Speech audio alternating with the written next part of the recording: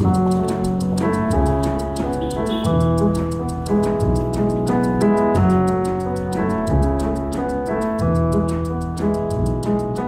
to the Everyday Sublime podcast, shedding light on yin yoga and meditation. I'm your host, Josh Summers. I'm a yin yoga and meditation teacher and trainer, and I'm also a licensed acupuncturist. This podcast is intended to be an in-depth exploration of the intersections between yin yoga, Chinese medicine, and meditation. In each episode, I will offer a 10 to 15 minute reflection on one or several of these themes. And my hope is that these reflections will support both your practice and or your teaching of yin yoga and meditation. In this episode, I want to talk to you about yin yoga as being a bitter practice with sweet result. I want to identify some key ways that this bitter-sweet experience manifests itself in yin yoga, both on a physical level, a mental emotional level, and also how this experience can affect teachers while teaching a class. So let's get started.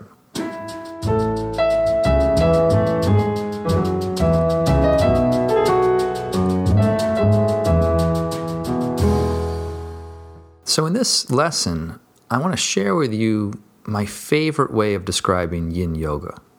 That's using this phrase, bitter practice, sweet result. Years back, I was on a meditation retreat with the Thai forest monk Ajahn Amaro. Ajahn Amaro is actually British, but ordained in the lineage of Ajahn Chah from northeast Thailand. And Ajahn Amaro is now the presiding abbot of a Buddhist monastery in England called Amaravati. But during that retreat, Ajahn Amaro described meditation practice as a bitter practice with sweet result. And as soon as I heard that phrase, I knew immediately that that encapsulated the very essence of practicing and teaching yin yoga. Bitter practice with sweet result speaks to what is so challenging about practicing yin yoga, as well as to what's so challenging about teaching it. And in this lesson, I want to look at this theme more closely. Generally speaking, I often get the sense that when students come to a yin yoga class, they want to feel good throughout the class, start to finish, particularly when it's a class that seems on the surface to be gentle and quiet and meditative. And yet, when they come to a yin yoga class, that is not the average person's experience. At some point during the second or third posture of the sequence, newcomers often evince a grimace of distaste and concern. Part of the problem stems from the common misperception that yin yoga is just another form of restorative yoga, and I've tried to clear up that confusion in the lesson Playing the Edge. But in this lesson, I want to focus on what makes yin yoga so challenging, at least initially, when people embark on a journey into yin yoga. On a physical level, there's no escaping that there's a lot of bitterness during a yin yoga practice. In the body, you're asked to tolerate mildly moderate achy sensations that are likely to be outside your thermostat setting for your normal comfort zone. This doesn't mean that every minute of every pose will be defined by bitter sensations, but especially in the beginning, the realization that a lot of the poses aren't exactly comfortable can plant more than just a few seeds of doubt in your mind. Why on earth, you might silently ask yourself, why on earth would I voluntarily subject myself to this type of sensation? Again, as I discussed in the previous lesson, Playing the Edge, it's precisely this kind of sensation that accompanies a mild and appropriate level of stress on certain tissues that don't normally get stimulated in active forms of yang exercise. So for students, and for anyone teaching yin yoga, it's really, really important to communicate that this bitter flavor of sensation is not at all a problem. I usually suggest to newcomers that they try to suspend their judgment of the yin yoga practice until after the class is over. It's only after the practice that they will really feel the sweetness that has developed in their bodies. Of course, there will be pockets of sweet sensation coming up during a pose, or even in the rest pose of Shavasana. But the deeper sweetness of being that I'm referring to is usually most noticeable after the practice, where it lingers on for a while. The body might feel lighter and freer, less restricted, unencumbered by aches and discomforts, all signs of sweetness that emerge from the bitterness of gently stressing the denser connective tissues during the yin tissue exercise. Another way of thinking about the physical bitterness of yin yoga is to consider it as a kind of body work. When you go to a skilled body worker and describe to them what feels uncomfortable in your body, they will then work on you in a way that doesn't necessarily feel all that comfortable. And you're paying them good money to do that. They will seek out and find the tissues that aren't working well, and they'll endeavor to rehabilitate those tissues with applied force and pressure.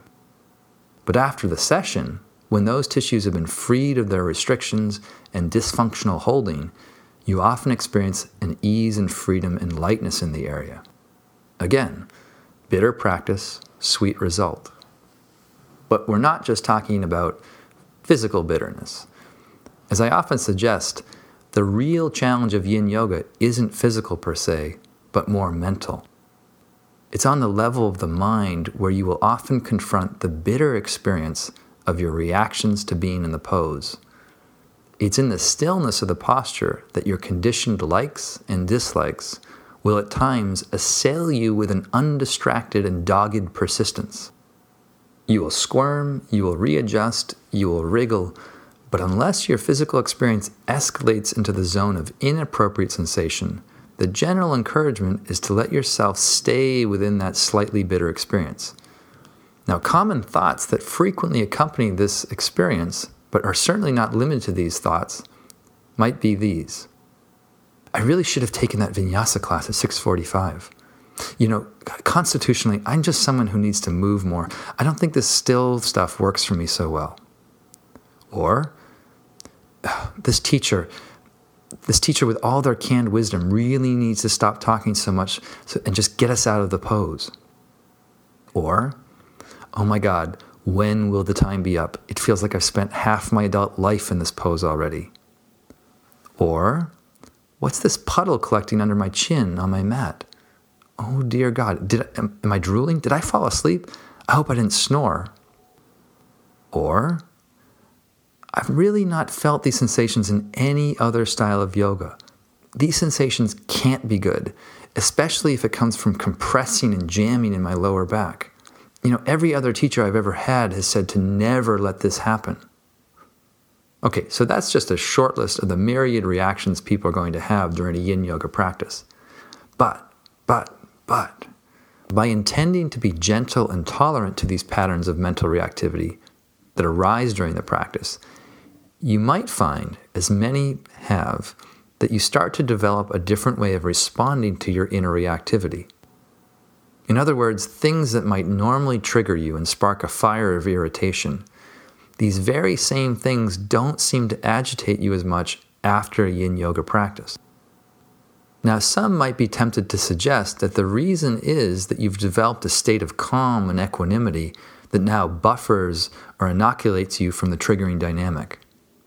While that's possible and likely part of the equation, I also try to explain it slightly differently myself, suggesting that by tolerating your reactivity, you actually develop more understanding around it, and for periods of time, you might have a less reactive or even non-reactive way of being with those same triggers. Years ago, this process was described succinctly to me by a student. I was teaching at a studio near Fenway Park, the baseball field in Boston, Massachusetts. And the student came up to me after a few yin yoga classes and said this, it's amazing after yin yoga, the drunk Red Sox fans on the subway no longer bother me. I questioned whether the fans' behavior had changed in any kind of demonstrable way, or whether it might be more accurate to simply conclude that after yin yoga, the student was experiencing a sweetness of being that was free, for a period of time, from her own reactivity to the way things were. Okay, I'll stop there for now, and in subsequent episodes of the Everyday Sublime podcast, I'm going to dive more comprehensively into the physical, energetic, and mental dimensions of a yin approach to yoga and meditation. I look forward to sharing that with you, with insights as always from my practice to yours. If you'd like to follow along with the Everyday Sublime podcast, please subscribe in iTunes. I left a link for that in the show notes for you. Or you can subscribe directly on my site at joshsummers.net/subscribe. Thanks so much for listening today, and I'll see you in the next episode.